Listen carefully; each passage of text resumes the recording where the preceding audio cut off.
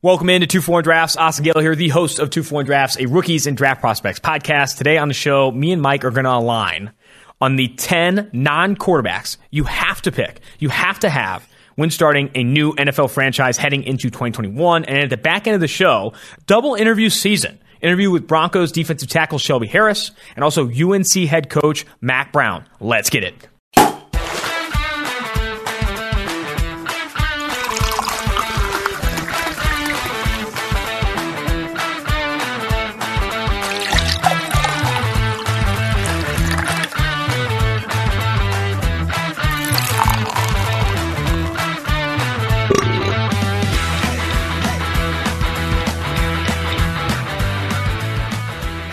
Mike, let's just get right into it. We're going to draft 10 non-quarterbacks. If we were starting an NFL franchise, I think every podcast group is doing this. If you were starting an NFL franchise right now in 2021, and your goal is to win a Super Bowl in the next 3 years.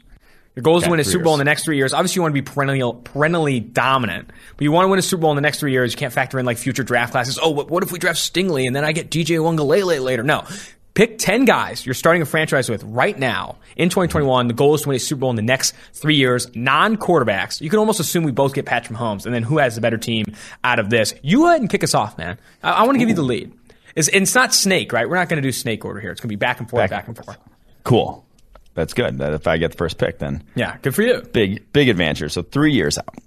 So I don't think you want to draft too many. You want to draft like any rookies for that at 3 years really. out. Even like second-year players, you're kind of second-guessing that. Yeah, like you got to have this guy better be fucking good right now. Yes. So I'm going to go first pick. I don't think it's going to be too controversial. For 3 years out, Aaron Donald. Yes. The Los Angeles Rams defensive tackle, if you don't know who I'm referring to. He's 30. But he's also been so damn good that if he takes 2 steps back, he's still the best defensive tackle in football. So damn good be an understatement. He's been the best player at his position for the last 6-7 years. Yeah. Like highest graded defensive tackle according to PFF for the last, I think 6 or 7 years. That's how good he's been. Chris Collinsworth brought this up, I think in a group chat somewhere, Slack, saying, is Aaron Donald worthy, if you're talking about like one of the greatest players of all time, where would you put him? Obviously, quarterbacks dominate that conversation. But where are you with Aaron Donald being like the GOAT, maybe one of the best defensive players of all time? I mean, if you disagree with that, you're just the football historian purist. You're just wrong. Like he is, because he's unquestionably, no one has had an unquestionable run at their respective position this long in a minute. Like J.J. Watt didn't even have that long of a run. J.J. Watt was, when he was back from 2013 probably to 2016-17 before injuries really took its toll. But from 2015 to now, 6 years, it's not even been close. He's been the best defensive tackle in football. So, yeah, I do think that it's quite easily one of the best defense players of all time, and we're best defensive player of all time. I have no fucking clue. I didn't watch Reggie White Down and Down that close enough. You should have. I wasn't alive when LT was his prime. What about Deacon Jones? You didn't watch him either. Yeah. So whatever. By all means, if you're 95 years old, tell me if I'm wrong. But I do think in the last 15 years I've watched football, I don't think it's really close. He's the best defensive player of that span. I do think it gets ridiculous when you start to say who is the best defensive player of all time because of the era differences. Like the era, and also, can we talk about like just the progression of human development? Like Aaron Donald is one of the most absurd athletes we've ever seen, and if you compare him to any player from the 80s, 70s, 60s, he's a different breed, athletically, size, weight ratio. Like it's just no player is built like him, built different, to use your terminology. But I will say, so other guys have had peaks, like in the Aaron Donald range, or like maybe that you could even say are better. J.J. Watt, 2014, Darrelle Revis, 2009, like what they got to and how good they were at their best. But no, I don't think no one's come close to sustaining it the way Donald has the past 6 years.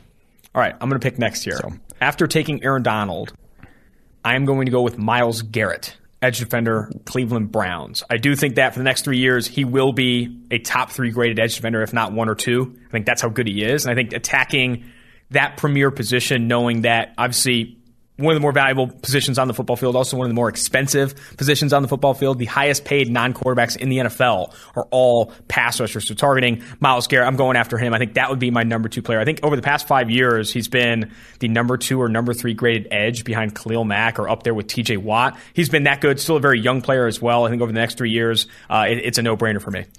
Yeah, I don't think it's controversial to say that he would be the second best defensive lineman over that span. Like, he's still ascending, and it's just so physically, like, he's in that down tier, physically dominant. It's either him or I think him or Chase Young. Nick Bosa you would probably put up there if he didn't tear his ACL, if health weren't a factor with him. But yeah, I think that's probably the second best. And I think the thing about... I was considering another player. I think the thing about the high-end defensive lineman guys is you can pretty much bank on them showing up every day. Yeah. And one of the more predictive positions in terms of play. Just the high-end guys, stay high-end guys. Like, you don't get a down year usually from a Myles Garrett. Like, it's got to be injuries to have a down year. Whereas cornerbacks, we've seen Jalen Ramsey have some down years. We've seen guys like that have down years, which would be the next probably position I would go, just in terms of the NFL as a whole, where you really have those high-end tiers, and then there's a big gap between kind of the second tiers. Whereas and I think we're attacking those positions because at wide receiver, the difference between wide receiver 1 in the NFL, which is highly debatable right now, who is the best wide receiver in the NFL. There's probably 6 guys you could realistically say are that. And then maybe that, again, I guess that just kind of explains there's 6 guys that can be wide receiver 1. So if we're drafting a team, we both get 3 of them. We're both getting 3 of them. So I don't think there's necessarily as much, that's not a position you would want to attack that early. I will go. The interesting position for me, and I know we'll pick probably some of these guys, is offensive tackle right now. If you were picking an offensive tackle right now to be your starter, your franchise piece for the next 3 years, is Ronnie Stanley the only answer? Do you pick Trent Williams even though he's a little bit older and a little bit more solidified? Do you pick Ryan Ramczyk even though he only plays right tackle? Who would be the left tackle for you? That's the thing. Prepping this, I didn't even put Ronnie Stanley on this. There was 2 names that I put because obviously the injury to Stanley. There were 2 names that I put. One was Trent Williams. One was Laremy Tunsil, not to give away my syrups. And even those 2, I'm not even sure I'm taking them this highly in this, because there's just not a lot of really talented young offensive tackles out there that are kind of that guy. There's not a Tyron Smith up and coming that you're just he's next 10 years, he's going to be that guy. So and how much of that conversation is also that, in my opinion, I'm aiming to be average to above average along the offensive line. I'd rather get elite at other positions. I want to go get elite at corner, elite at pass rusher, elite at wide receiver before I go get an elite high-end tackle. If we're only drafting 10 players, my 11th player will go be a tackle. My 12th player will go be a tackle. Yeah. Because, and it's not saying I don't want elite. I don't want Jonathan Ogden on my football team. It's just I'm prioritizing higher value positions where eliteness matters. I think completeness is what you're looking for along the offensive line, not so much eliteness. So go ahead and pick your player. All right, next player. I'm going to go Jalen Ramsey. God damn it. I'm going to start the Los Angeles Rams here. I've got Aaron Donald and I've got Jalen Ramsey, because I think that's, again, where the separation is. You can rely on Jalen Ramsey, 26 years old, to lock down his side of the field against number 1 wide receivers for the next 3 years. Yep. Fairly comfortably. There are some other guys that I'd maybe put in that conversation of that I think they can be able to do that, but none you feel nearly as solid about as Jalen Ramsey. I don't think there's too much debate there who's cornerback 1 in the NFL. Well, on the PFF 50, according to Sam Monson, Jalen Ramsey is the 16th ranked player, cornerback 2. And to avoid you having cornerback 1 and cornerback 2, my pick will be Jair Alexander, the highest graded coverage player in football this past year, was absolutely dominant. 91.1 PFF coverage grade, allowed fewer than 50% of his targets to be completed. Also had a ton of hands on the football. He's had 14 passes defensed in each of the past 2 seasons, 3 picks this past year, only gave up 2 touchdowns. The longest pass he gave up last year was 32 yards. That's a dub. You limiting big plays at the cornerback position is so important. It really speaks to his match and mirror and how he can close windows. Jair Alexander, easy pick. And you could say he already took a corner, maybe wait on. It's no, I'm not going to give you Jair Alexander and Jalen Ramsey. And then I'm forced into, you look at the PFF 50 for the NFL players. After Ramsey and Alexander, it's Marlon Humphrey, Bryce Callahan, James Bradbury. There's debate on who. What the hell was Bryce Callahan? Bryce Callahan probably a little bit overrated there, but still. He's got the thing for those slot guys. I would take anyway, Jair Alexander's my pick, and I think it's an easy one. Yeah, I do. I can get on board with that. He was the next cornerback on my list here of the cornerbacks. After that, I'm not sure.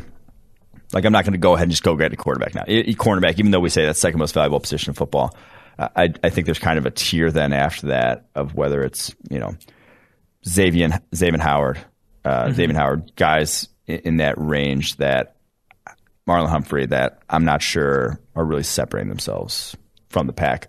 So for that reason, my next pick is going to be a little different. I'm going to go defensive line. I'm going to go Chase Young here. Wow. You said you weren't going to take any rookies. He's a second-year player. Second-year player, Chase Young. Over both the Bosas? Over T.J. Watt? Over Khalil Mack? That good. Does not have the injury history of the Bosas. And T.J. Watt, obviously in the conversation. But Chase Young is different. He's that different breed of athlete that I think is, over the next 3 years, what we'll see from him, it could be different than what we see from any of these other guys and what they've done, like the J.J. Watts, the T.J. Watts. I think Chase Young, among rookie pass rushers since 2006, when PFF started grading the NFL, I think he had the number 3 pass rushing grade as a rookie, or number 4, around there, up there with Khalil Mack, Von Miller, Aldon Smith, those guys who just out of the gate were just absolutely absurd. And I think Chase Young was exactly that. I'm not going Young, though. I'm going Joey Bosa. I think Joey Bosa, for me, over the next 3 years, is going to be up there with Myles Garrett in PFF grade. I mean, so will T.J. Watt, so will Khalil Mack. I think those guys a little bit older. I'm leaning Bosa. I think, man, you pair up I got Myles Garrett, Jair Alexander, and Joey Bosa on the defensive side right now. I like that pick way better than Chase Young. I would go Bosa over Young every day. Then do it. I will. No, and I will. I'm not stopping you.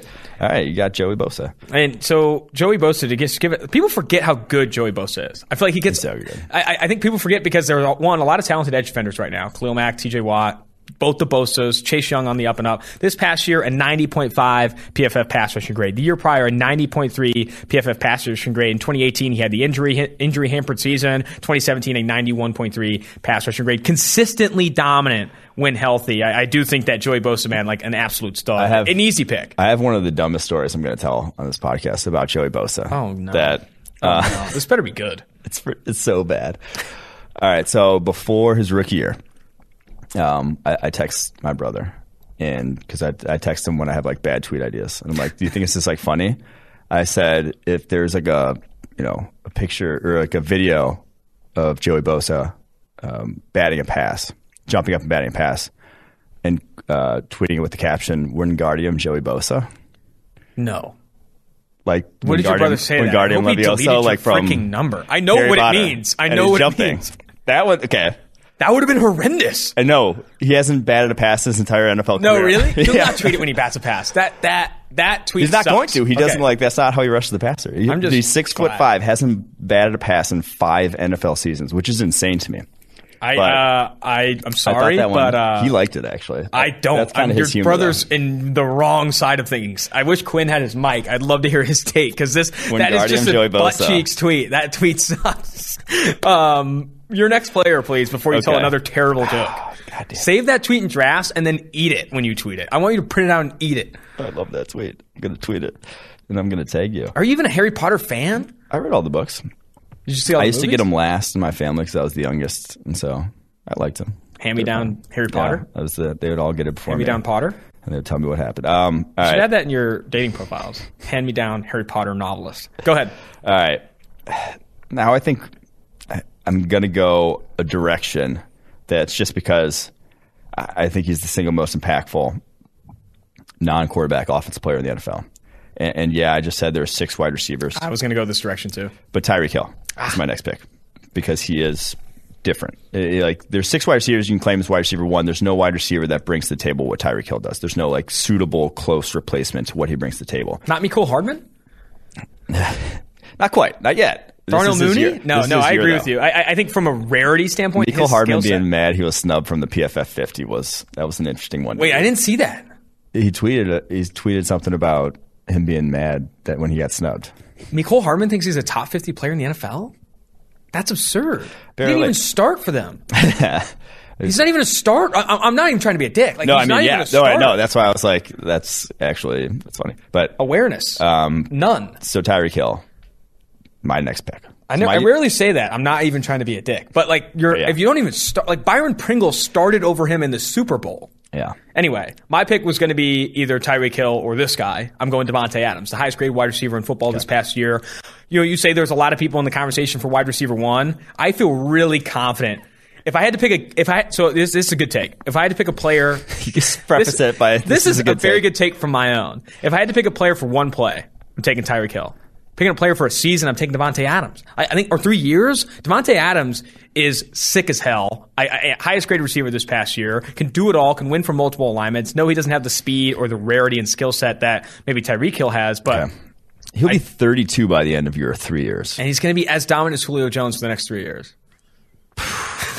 I mean, like if you're going, maybe not as dominant as Julio Jones. Julio Jones was like legit insane. But I'm not sure. I'm drafting another wide receiver here, just because of. I'm not sure there's anyone, but if I were to go another wide receiver, I think AJ Brown. That's my next guy. That's next on my list. I was going to just go because of age there. Like you got 6-year age difference between those. That's like one. You would take AJ Brown over Davante Adams, really? For 3 years. I mean, I'm saying for 3 years. Yeah. That year 3, guys at the, on the other side of 30 can that's your decline. Like Julio Jones, very good receiver still. He's not the Julio Jones from when he was 28, 29. But I'm also picking to like groom up the rookies I'm drafting. Like there's the leadership aspect. The leadership aspect kind of matters. You brought in Tyreek Hill, whose leadership off the field is absolutely bad, so bad. Okay, all right, yeah, that's fair. Go ahead. Next player. Tyreek Hill. Did you see the TikTok of? No, I did see the TikTok. I don't want to talk about it. Talk about self-awareness. I mean, that was the worst TikTok decision I've ever seen. Can you bring it up? Yeah. Or can we bring it up? We can bring it up. I mean, he had a TikTok where he's like. It was like a kung fu fighting song, and he's like karate chopping his partner, and that's just, buddy. Like, talk about a bad decision. Like that's not what you want to be. How? It's a bad callback. It's a bad callback. That's a bad call. That's a bad call. You should not be doing any jokes around hitting anything, literally anything, let alone your significant other. It could be a punching bag. I have another thing I want to talk about. Go ahead. We're having a lot of tangents right now. Tangent City. How about that Kurt Warner movie? No one wanted to say it. That was the worst thing I've ever seen. It looks awful. Like, no offense to Kurt Warner. And this actually has nothing to do with Kurt Warner. He doesn't know how to fucking make a movie. He's not the guy who made the movie. Sick. Yeah, awesome dude. A great analyst. Heck of a quarterback. I was at the fucking 2009 Cardinals-Packers wild card game. That was one of the best games of all time. He just carved him up. He was like Hall of Fame-esque quarterback. My God, that would look like a fake. It looked like a joke. A joke trailer. Yeah, it was like a joke. That trailer was horrendous. The picture of the guy holding the ball, no one's ever held. He's holding a ball like up against his armpit, like sideways. Like we need to get the trailer on the YouTube video, Quinn. I've never seen anyone hold a ball like that, and they weren't. The guy's like 6'2", 180, trying to be an NFL quarterback, and they had other guys. Like none of the actors looked like they were bigger than me. The actor decision was horrendous. Like who even is that guy? Why? In my here's a take. When you're doing a movie about a famous person, it's not so important that they look like the person as much as it is important that they're actually good actors. Yeah. I don't care if it looks like Kurt Warner at all. Like, just make sure you get a guy who can do it and it has like some pedigree. Yeah. I guess I haven't seen him act before, but come on, I don't even know who that person was. I think it's like everyone. Is it Kurt Warner's brother? Because everyone likes Kurt Warner. No one really wanted to be like, this is atrocious, but I had to say it. No one wanted to say it. That's a better tweet than the Guardian Joey Bosa tweet, because that tweet sucks. They're both good tweets. All right. Who are you picking? You got... I got Davante Adams. Davante Adams. And you hated We're it. 4 deep in. All right. This is where it gets interesting, because I don't know... We're on tangents now. We haven't talked in a while, because we did the pre-recorded stuff. But can I bring up the we were talking about bad things we've seen. The Emmanuel Acho tweet about the javelins. Oh my God. Okay. There's too many good Emmanuel Acho tweets out there right now. You saw the javelin one though, right? Javelin one was abysmal. He said, where do we draw the line? Where do we draw the line? And then actually, Sports Talk Barry had one of my favorite tweets. I was just laughing out loud for like 5 minutes. He's like, it's all fun and games until a marijuana addict breaks into your house and then spears you with a javelin. Oh my gosh. I could not believe he said, if you're running a straight line, it's chill. Once you start making turns or throwing javelins, then you shouldn't be high on marijuana. Whoa. That tweet was freaking incredible. That was bad. But then he had a tweet where he said, I got to pull it up. He said something about, it was like a quote about like justice or something. And he had the the writing in the tweet, and then he had a picture of himself in a suit that then had the writing of the tweet that he just said, and then it said Emmanuel Acho. Like he said it? He said it. You didn't see that one? I didn't see that one. That one was, I just couldn't believe it. I photoshopped Cheech and Chong with a javelin and said, where did we draw the line? That was my only take I had on there. All right, so he wrote, rob a citizen of their freedom and you rob a country of their greatness. And then there's a picture of him in a suit, and it says, rob a citizen of their freedom and you rob a country of its greatness. And then dash Emmanuel Acho. It was pretty tough, dude. That is tough. So, that is really tough. A lot of good tweets going on lately. Man, this is incredible. All right, pick your player. I'm so sorry for We're back. thing here. My 4 players right now are Aaron Donald, Jalen Ramsey, Chase Young, and Tyreek Hill. My 5th player is going to be George Kittle. Ooh. Because I think that's the kind of the last position, I'll say, where I think there's a unique skill set that maybe no one's going to be able to replicate. Kittle is obviously he's coming off a broken foot, MCL, a little bit of banged up last year, but he's one of that tier 1 of tight ends that can actually just beat you one-on-one consistently from a number of different alignments. Probably the best blocking tight end, or right out there with the best blocking tight end in the NFL. Travis Kelce's 32. Travis Kelce's not going to, you can't rely on him for 3 years. Darren Waller is not what Kittle is nearly as a blocker. Kyle Pitts is, I was debating Kyle Pitts, still a projection, adding into this, but he's 20. It's very much a projection. You might get your one may not be as sweet as was promised. It's just there's a transition to be made there. So George Kittle is the guy that I will be selecting with my 5th pick. Man, that's tough. I don't know where I want to go here. I was thinking about George Kittle. I was also thinking about Darren Waller. Part of me wants to go back to the well here at corner. I just want. I'm going to go get Marlon Humphrey. Okay. I like Marlon Humphrey a lot. He can play on the outside and he can play on the inside. Wonderful. He's graded really well at both positions. I obviously still have Jair Alexander. My team right now is Garrett, Alexander, Bosa, and Adams. I also love the.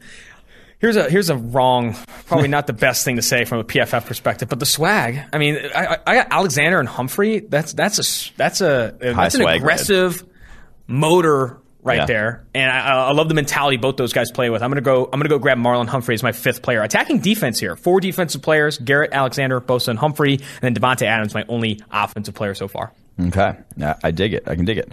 I'm gonna go.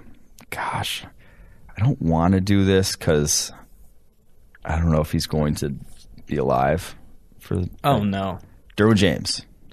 I don't know if he's going to fit the football field. Bold, but if Derwin James healthy, and obviously the health a big if, but my God, he is the single most impactful safety in the NFL. He is versatile as can be. He could be, if I can put him at, I can put him at outside corner, I can put him at edge, I can put him wherever the hell I want. That's the athlete that Derwin James is now. Is he going to be healthy? I don't know, but I'm going to take that chance because fortune favors the bold. Love it. I'm going A.J. Brown, wide receiver, Tennessee. I'm going to just continue to add wide receiving talent. I like the age. I think you're right about – I was considering DeAndre Hopkins here, really considering DeAndre Hopkins, but he's also 29. Over the next 3 years, I think DeAndre Hopkins is going to be really good, but I can see A.J. Brown being significantly up there, and especially when you think you obviously want to win a Super Bowl in the next 3 years, but I'm starting a franchise. I'm trying to start one for the next 3, 5, 10 years, maybe build a dynasty here. A.J. Brown is my next pick. All right.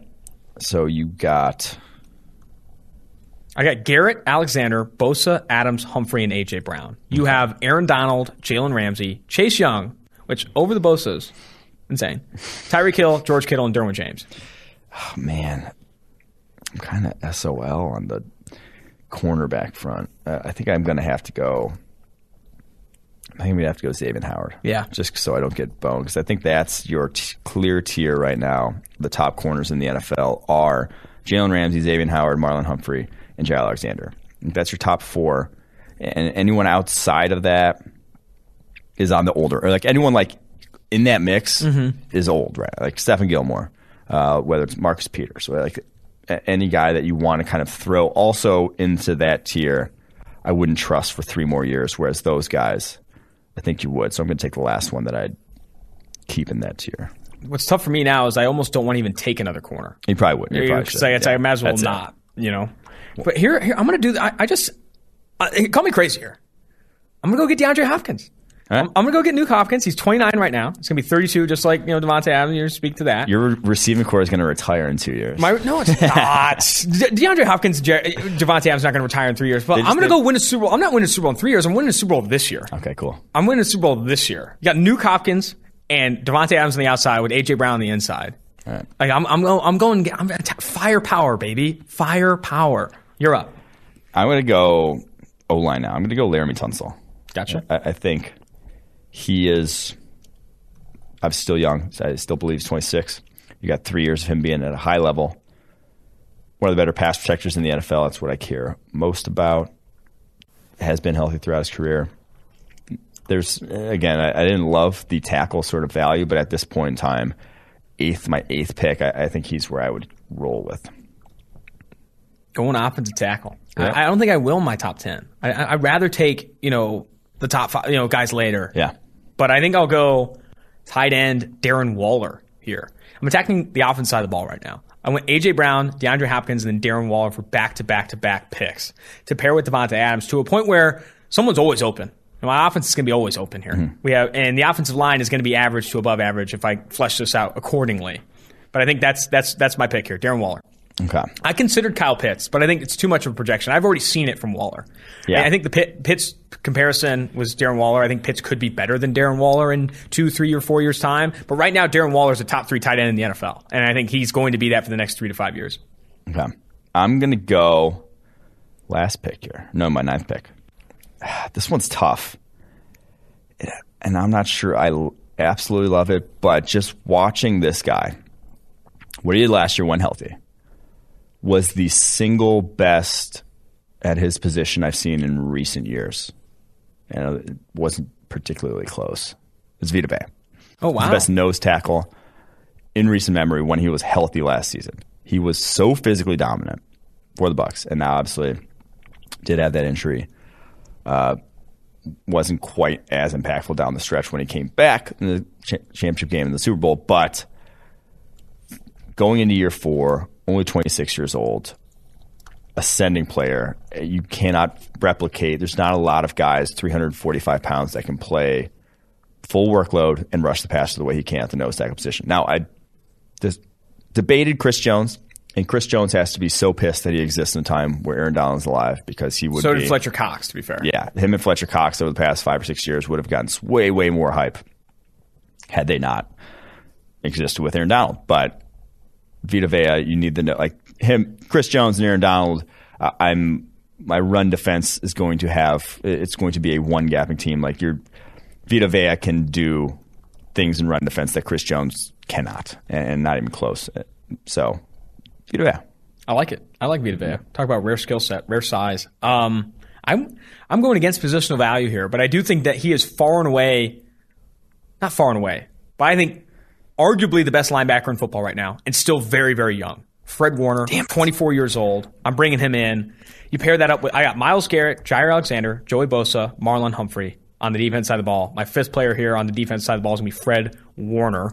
Easily in the conversation for best coverage linebacker in the NFL, if not the. And easily in the conversation for best linebacker in the NFL, if not the. And I think give him, in the next 3 years, I don't even think it's going to be a conversation. Bobby Wagner, Eric Kendricks, there's Lavonte David, Devin White apparently is the number 1 linebacker according to that poll from ESPN. I do think that Fred Warner, though, I feel really confident saying he's going to be one of the top 3, if not the best linebacker in football over the next 3 years. Yeah, I debated Warner with my last pick. He was the only linebacker I had on my list here that I was willing to put up there, because Wagner, on the wrong side of 30 now.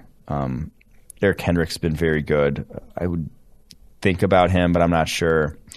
At 29, he's going to be 32 by the end of this. Warner was the guy that if you're going to take a linebacker that you would do. I don't know now. I don't know where I go now. I'm debating for this one pick, and it's going to sound silly. Uh-oh. Silly guy. Here comes silly. But I'm going to go with this one, and I'm going to go Kyle Pitts. Wow. With George Kittle. With George Kittle. Interesting. It's going to be fun. I don't know what it's going to be. I don't know what it's going to look like. But it's going to be fun. That's going to be Tyreek Hill, George Kittle, Kyle Pitts is going to be a fun hashtag. Fun to watch. So read your full team. Read your full team now. Aaron Donald, Jalen Ramsey, Chase Young, Tyreek Hill, George Kittle, Derwin James, Xavier Howard, Laramie Tunsil, Vita Vea, and Kyle Pitts. I love it. Love to see it. Here's a fun pick for me. All right. My last pick, stay on the defense side ball and staying with the Niners. I'm going to go get Nick Bosa. So now I have Myles Garrett, Joey Bosa, and Nick Bosa. Wingardium Nick Bosa. 3 edge defenders. I think I can kick Myles inside whenever I want to. I kick any of those guys inside whenever I want to on passing downs. We're going to have one of the best pass rushers in the NFL. My full team here, Myles Garrett, Jair Alexander, Joey Bosa, Devontae Adams, Marlon Humphrey, A.J. Brown, Nuke Hopkins, Darren Waller, and then Fred Warner and Nick Bosa. In the comments on YouTube or on Apple Podcasts, please rate Team Gale or Team Renner. Which team do you think had the best start between the two? And keep in mind that Mike had the top pick, and I came with that in cleanup here. I know you did kind of get screwed. But I didn't get screwed. I think my team is fantastic. I think this might be the best team in the NFL. It obviously is. But hot take. It's a Pro Bowl team. A hot take. I think the tangents were fun, too, though. This was a good exercise. I think we went off on the right things. This was a ton of fun here. At the back end of the podcast now, let's go get to the interviews with UNC head coach Mack Brown and Denver Broncos defensive tackle Shelby Harris. Now joining 2-4 Drafts podcast is current UNC head coach Mack Brown. Coach, great to have you on the show. How are you doing?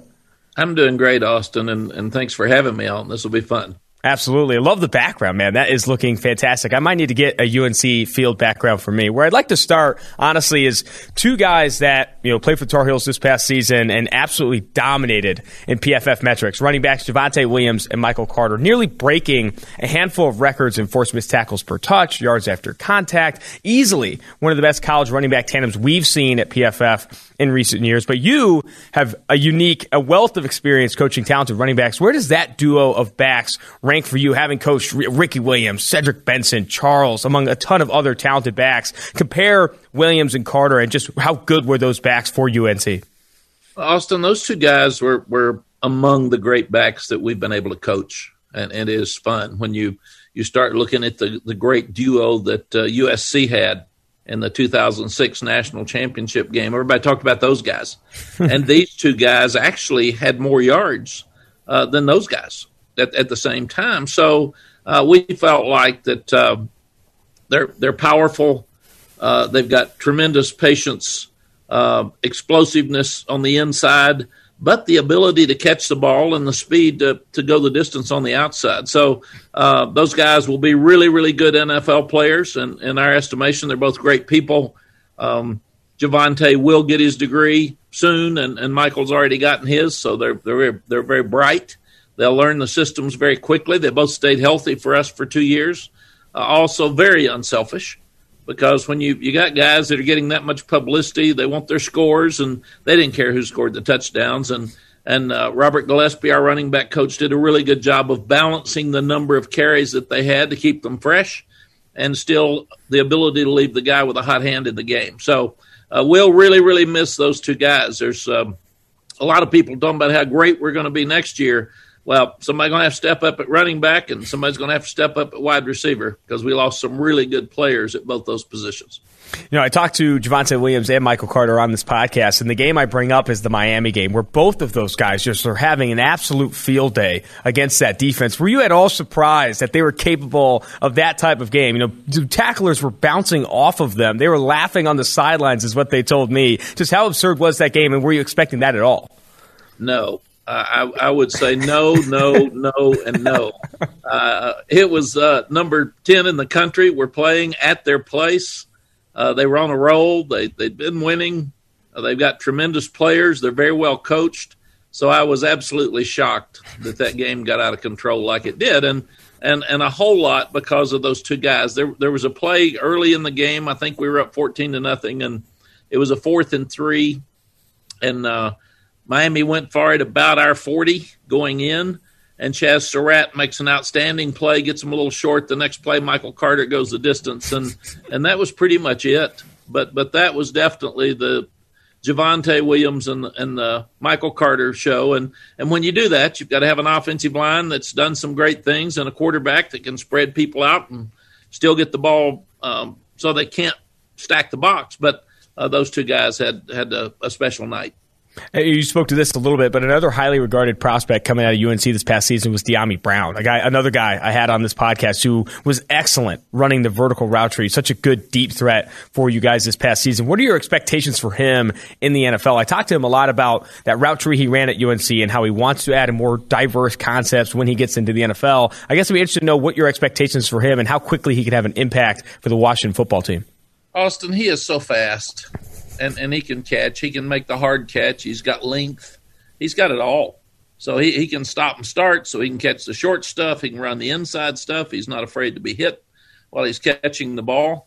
But I think his biggest threat is his deep ball because of his just dynamic speed. And I've talked to Randy Jordan, is the running back coach with the Washington football team that played for us at North Carolina, and he's already said that he's killing it in their workouts when he was up there, and they're very, very excited about Dyami moving forward. That's awesome. Another story I'd love to hear from you, at least your side of it, is going into switching Chaz Surratt from quarterback to linebacker. I want to know how that conversation started and how you so quickly developed him into such a dominant force on that side of the ball, a legitimate playmaker at linebacker, having switched from quarterback to linebacker. How'd that conversation start? What's the story there? It's a great story, but it was Larry Fedora who first talked to him. When Coach Fedora was here, he signed him as a 5-star quarterback. He got hurt. It wasn't working as well as he needed to. And the story I heard is Chaz came in and said, Coach, I want to move to linebacker. And when I got there, I brought him in and said, what's the deal?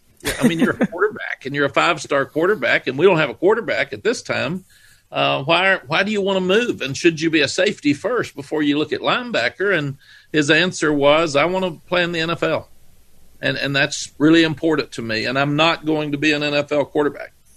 That's not my style. They're not doing what I do, but I do feel like I can be a linebacker. So then you get to, he's big enough, he's fast enough, he's strong enough, he can jump. Does he have instincts as a linebacker? Will the mental game that he had at quarterback help him read the offenses on defense? And Tommy Thigpen, who also played for us at North Carolina, is our co-defensive coordinator, and he's the linebacker coach, and he did an amazing job of teaching Chaz what to do and how to do it and how to read things. And in the spring, he had a cast on his wrist, so he was limited. He couldn't tackle. And we started him against South Carolina, and he's never tackled anybody in practice or game. He's never been a linebacker in a game. And the early first quarter, Feaster goes off left side, and Chaz comes up, meets him in the hole, and Feaster runs over him and goes and scores. And Jay Bateman's yelling at him on the sideline. I said, he's never played a day at linebacker. Come on, man. Let's give him a quarter before we start yelling at him. And then he ends up being our leading tackler and one of the best linebackers in the country. That is fantastic. I remember talking to my podcast co-host Mike Renner about that game because I think we charted him with a handful of missed tackles, and we're all talking to ourselves like that's the first time he's ever played. That's literally the first time he's ever played. That's funny. So losing Carter, losing Williams, Brown, Daz Newsome, this offense taking some hits at skill positions. How do you expect quarterback Sam Howell and offensive coordinator Phil Longo to kind of mitigate those losses? And who are some names that you expect to step up in their wake? I know Josh Downs, Caffrey Brown. There are some names that are coming up the ranks here, but who are some guys that you feel like are going to help mitigate those losses? Austin will be more like we were 2 years ago when we got here at receiver and at running back.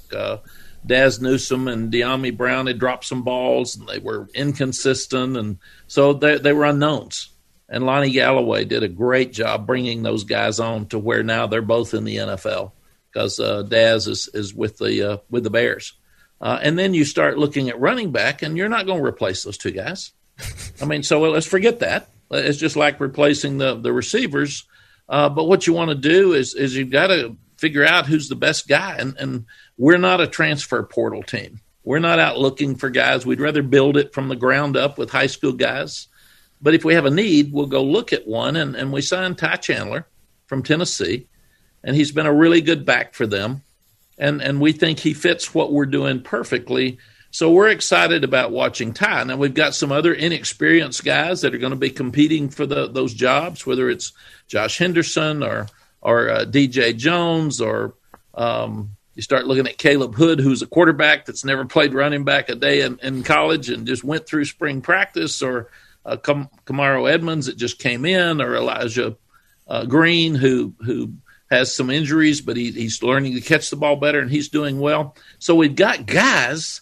We've got to figure out who can step up, and especially in an opener like you've got at Virginia Tech. It'll be a good team that's mad at us and at the same time in an unbelievable environment, first time back out on national television. At wide receiver, you mentioned a couple of guys, but Bo Corrales is back. Yeah. And Bo did a great job for us the first year. Last year he played about 3 or 4 games and got hurt, so we lost him for the year. So I'm so glad he's back because, like Ty Chandler, he's got a whole lot of experience. So he can be a go-to guy. Then you've got Josh Downs, who played so well in the bowl game against Texas A&M. He was a superstar in that game. Probably should have played him more during the year, but Naz Newsome was so good that it was hard to take him out very much. And then you've got Joffrey Brown, who's got speed. He's faster than his brother. He's just got to mature and catch the ball better. And you've got some guys like Emory Simmons that played quite a bit last year and did some good things. You've got another guy like Antoine Green that's been there. He's done some good things. He's had trouble staying healthy. So there's enough people there, and some that I won't even mention because the list gets long. But what we've got to do, other than Ty Chandler at running back, we've got to separate the ones that are going to play as compared to the others so we can get really serious starting August 4th and 5th when we come back to work. And we've got to do the same thing at wide receiver. We're going to have more depth, but we can't just keep playing guys. We got to have some guys separate and get ready to go to Virginia Tech. Gotcha. Totally understand that. Going to flip my focus a little bit here to the quarterback position, specifically Sam Howell. You helped convince Sam Howell to decommit from Florida State and go to UNC in your second stint with the team. And what do you feel like drew him to the Tar Heels? And what all did you see in him then to be so confident and make such an effort to bring him to UNC? Sam grew up wanting to be the quarterback at North Carolina. And one of the reasons he's handled all this pressure since day one is that he's envisioned himself, in my opinion, being in that position his whole life. That's who he thought he was going to be. And then Carolina was struggling, and then a guy that he really liked, Walt Bell, was the offensive coordinator at Florida State. So that's why he committed to Florida State. Then Walt left and took the head coaching job at UMass, and that gave us an opportunity to kind of reopen the recruiting and get him talking about it. When he was the first guy I went to see, obviously, and I went down, and the first thing he said is, "What's your offense going to be?" And the second thing he said is, "Who's your offensive coordinator going to be?" It's the second day I've been there. And I said, "Well, I've got some guys I'm talking to. Who? I want to talk to the offensive coordinator. What are you going to do?" So he knew exactly what he wanted to do. He knew what he wanted to be a part of. And then when we hired Phil long ago, he had known Phil through the recruiting from Ole Miss.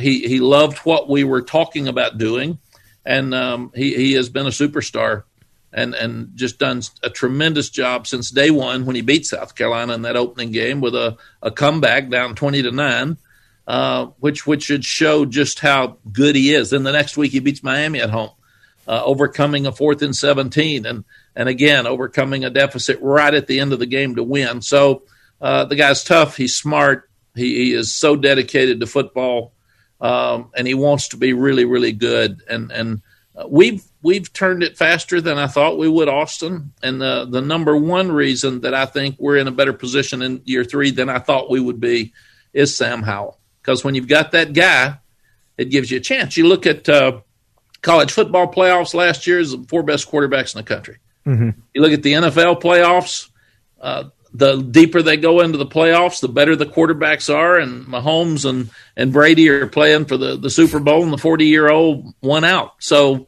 you've got to have a great quarterback in modern-day football to make this stuff work because you got to score some points because all the rules lean toward the offense scoring points. And now a field goal is a good defensive stop, and that's not the way it used to be.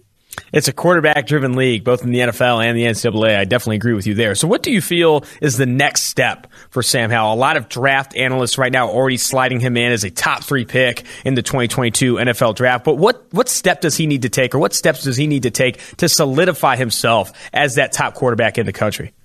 The most important thing you can do as a quarterback is win.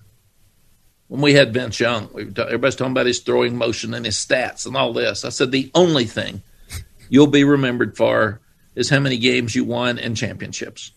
and he ends up being 30-2, and I can call that off my head today, and he won the national championship. So what Sam needs to do is lead us to a championship, and winning is the only thing. He's smart, he's tough, he's got the quick arm, he's getting the ball out of his hands quicker, he's in better shape, his hips are more flexible, he's lost the weight, he can make plays with his feet. He makes very few poor decisions. And if he does, it's usually because he tries to get that deep ball because he throws it so well. So he'll drop it off some to our backs. But that's the only thing. We need to be strong around him and help support him to lead us to a championship. And that's really all that's left for him. He's going to be a high-round draft pick regardless. He's one of the best players in the country. But winning a championship would separate him from the group. One more question for you, Coach. Really appreciate the time. Thinking of Vince Young, bringing him up, I mean, he's a player that would have absolutely benefited from the new NIL rules in the NCAA. What is your reaction to the recent development with NIL, and how do you feel like it's really going to impact this game, having coached as long as you have, seeing the game as long as you have? Austin, my first thought was when it came up 2 years ago, what an awful thing. We're losing amateurism. This will no longer be college sports like we've always known it. And that there's only going to be a few young people that benefit. And on a team with 120 people, if 5 benefit, you got 115 that do not. Mm-hmm. And what's that going to do to your locker room? Are guys going to worry more about their brand than the ball? And then after it happened, we're all in. I mean, my wife, Sally, probably said it best. All we've done now is we've taken extra benefits out of it. And the student athletes have the same rights as all the students. They can work to make money. They can use their name and likeness to make money. Bubba Cunningham and his team are doing a great job of trying to find ways for our entire team to benefit. The Sam Howells are going to benefit on their own. That's not going to be an issue. We got guys making deals, and that's fine, and I'm good with that. My job is more to make sure that backup right guard has a chance to brand himself. If he can make a little money, fine, but let's at least get him in position with his name, image, and likeness. When he gets out of here, he's got a better opportunity to get the job he wants and have a great life after football, regardless of whether he is in a position to make a whole lot of money as that backup right guard or not. And if I was doing it, and if I had my choice, which I'm not, and I don't, I would have said, get each player on each college team a certain lump of money on his way out. If you graduate, regardless of how much you played, take the money from jersey sales, take the money from video games, take the money from camps maybe that you would make using your players, and get this lump sum of money in the end, and then divide it up and give it to all of them.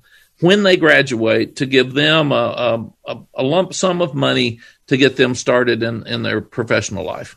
Gotcha. This has been fantastic, Coach. I really appreciate the time, and I wish you the best of luck this season. Thank you, Austin. Thanks for having me on, and you guys have a great week.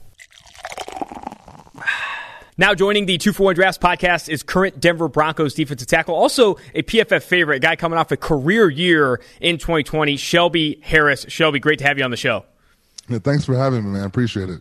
Of course. A little background on Shelby. Born in Milwaukee, originally went to Wisconsin, transferred to Illinois State after a redshirt freshman season there, a 2014 7th-round pick. And you're also the host of the Shell Shocked podcast. Talk to me about that podcast. How's that venture been for you? It's been amazing because this is something I've always wanted to get into, and it's something I want to do after football.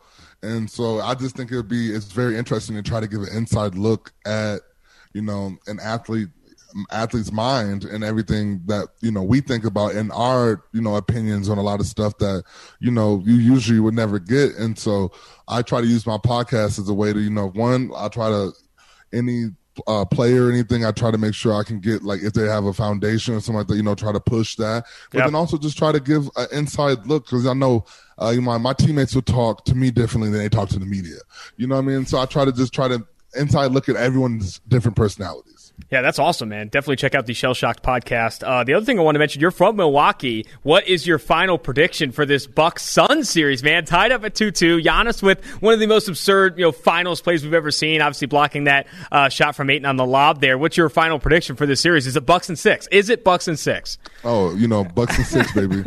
But, It's just because for me, I've been saying Bucks and 6 this whole time because literally just from when we put the Nets and the Hawks, I was like, yeah, we're going to screw up a couple games. That's just what the Bucks do. But then somehow they figure it out and they get it back going. And so I'm excited. I might try to make it down to Game 5 in Phoenix, but I happened to make it down to Game 3 in the Deer District and went to the game with my family, and it was just such a phenomenal experience. For me, the Bucks have been garbage pretty much my whole life, but I've been a fan. And still, I'm from Milwaukee. I'm always going to be a fan. The Brewers have been garbage my whole life. I'm still a fan. You know what I mean? So, but it's just it's to be able to enjoy this, to be able to be part of this, and it's so special to me. It feels. I really feel good about it, and that's why I got a Bucks and 6, baby. That's awesome, man. That's freaking awesome, man. And Giannis also one of the most fun players to watch in the NBA, and he was coming off that injury, so you kind of expected him to start slow for the first 2 games when Suns went up 2-0. It'll be an interesting series to follow. Where I'd like to start, let's get back to football here. I don't think enough people know about kind of your pre-draft story because you've had a ton of success recently in Denver. Obviously signed the extension there, 3-year, $27 million contract, but originally went to Illinois State. Was a 7th-round pick in 2014. Didn't even get an invite to the combine. I looked up your Illinois State Pro Day numbers. Ran a 4.88 at 285 pounds. Give me any details, any specifics on your pre-draft story. What were the interviews like? When did teams start to show interest? And then ultimately, kind of what was that draft day like all the way waiting to the 7th round? And so, so I went to Wisconsin my first year, and then I transferred to Illinois State. And then, I had 3 good years at Illinois State, and then still kind of under the radar. And then I went to go train because I really wasn't getting much interest at all. So then I went to go train. And then pretty much after the pro day is when I feel like a couple teams really got involved. Like the Raiders were involved in the beginning, the 49ers, and so I remember it was just, and then for me, I really believed I was going to get drafted. It was on the second day when someone called me and was like, yeah, we're getting a lot of interest about you. You're probably going to, they weren't saying I was going to get drafted second day, but like, yeah, you might get picked up 6th, 7th round.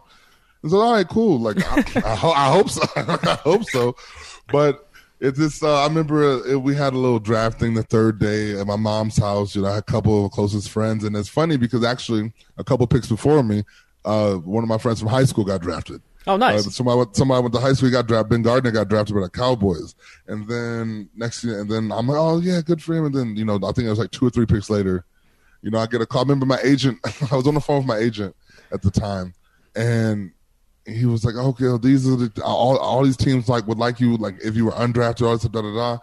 And then I was like, wait, I'm getting a call from a California number. He's like, hang up, answer it.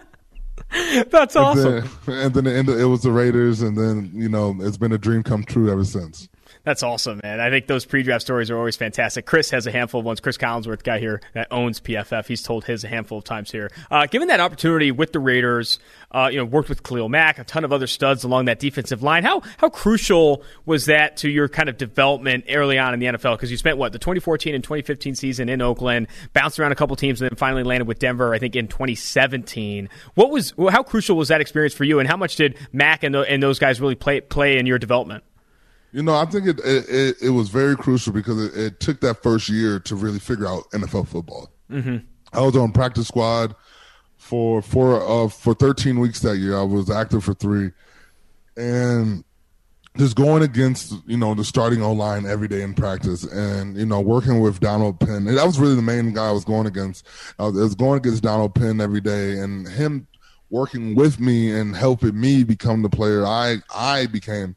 I owe DP a lot of credit because my first couple years was just all me and him battling and practice. But I just think, just with the people that I was surrounded with, talking about our D-line, everybody was willing to help. Because when I first got there, obviously, I was in the same draft class as Khalil. Mm-hmm. And so, but the vets there, we had Antonio Smith, we had Lamar Woodley, we had Justin Tuck, Pat Sims. So we had veterans who were willing to work with us as young players, and I really don't think I would be here in the same position I am without going through those learning bumps and and trying to figure this all out, because you got to fail a couple times in order to get yourself back up.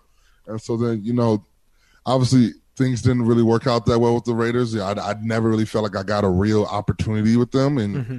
which is I'm perfectly fine now. I'm happy with how my career has gone, but I definitely I loved my Raider days back then. That was definitely a great time for me.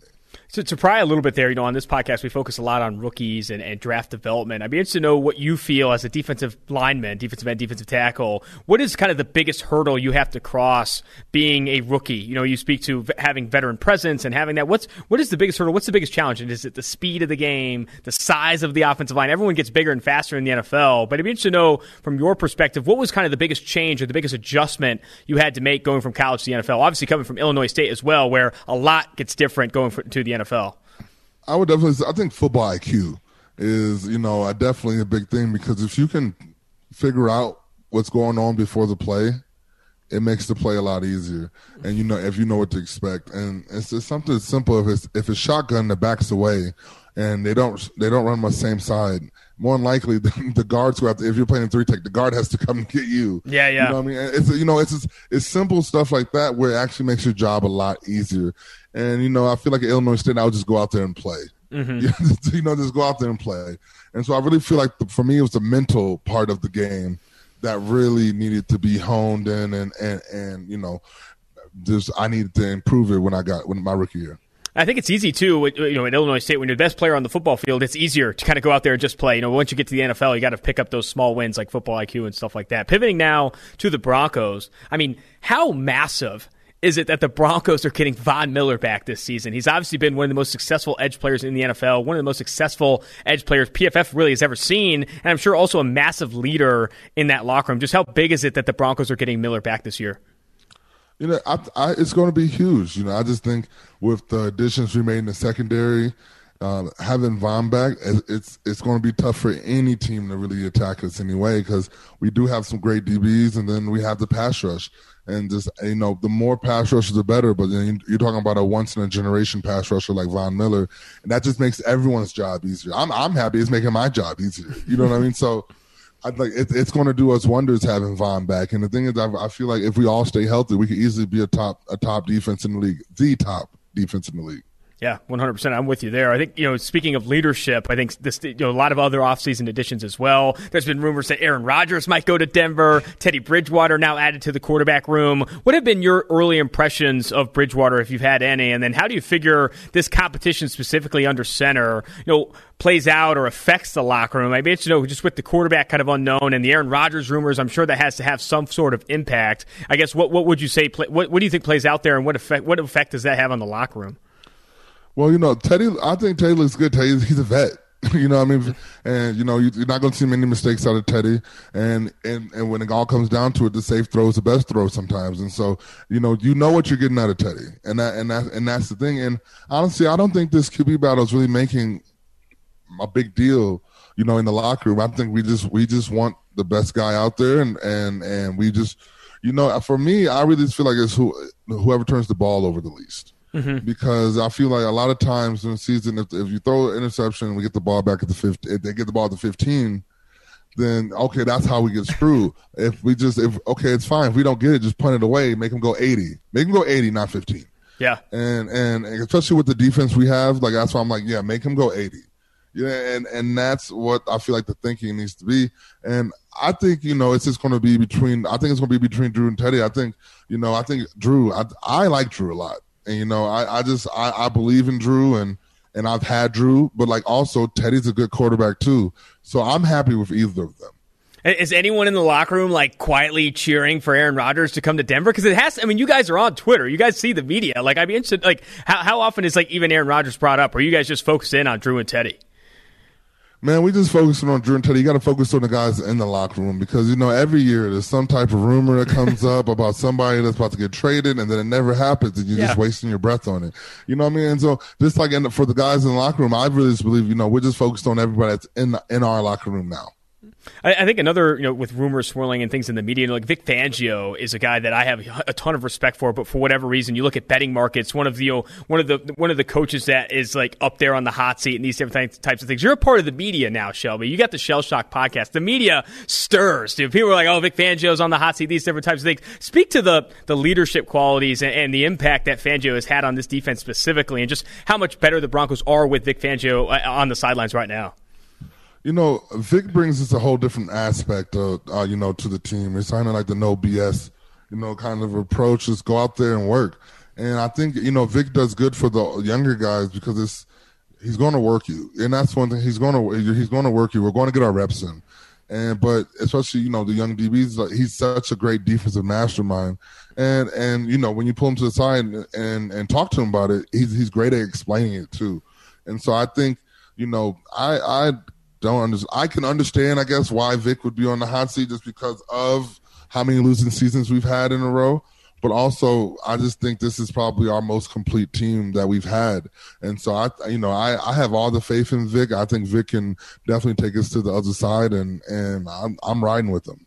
A couple more young players I want to get your take on, then I want to get your goals and your expectations for yourself this upcoming season. But Draymond Jones, a guy I really liked coming out of Ohio State, a former third-round pick, now entering his third season in the NFL. I'm sure you've had a lot of opportunities to kind of take him under your wing and move him forward. What are your expectations for Jones this upcoming season, and how much do you feel like you've had an impact on his development?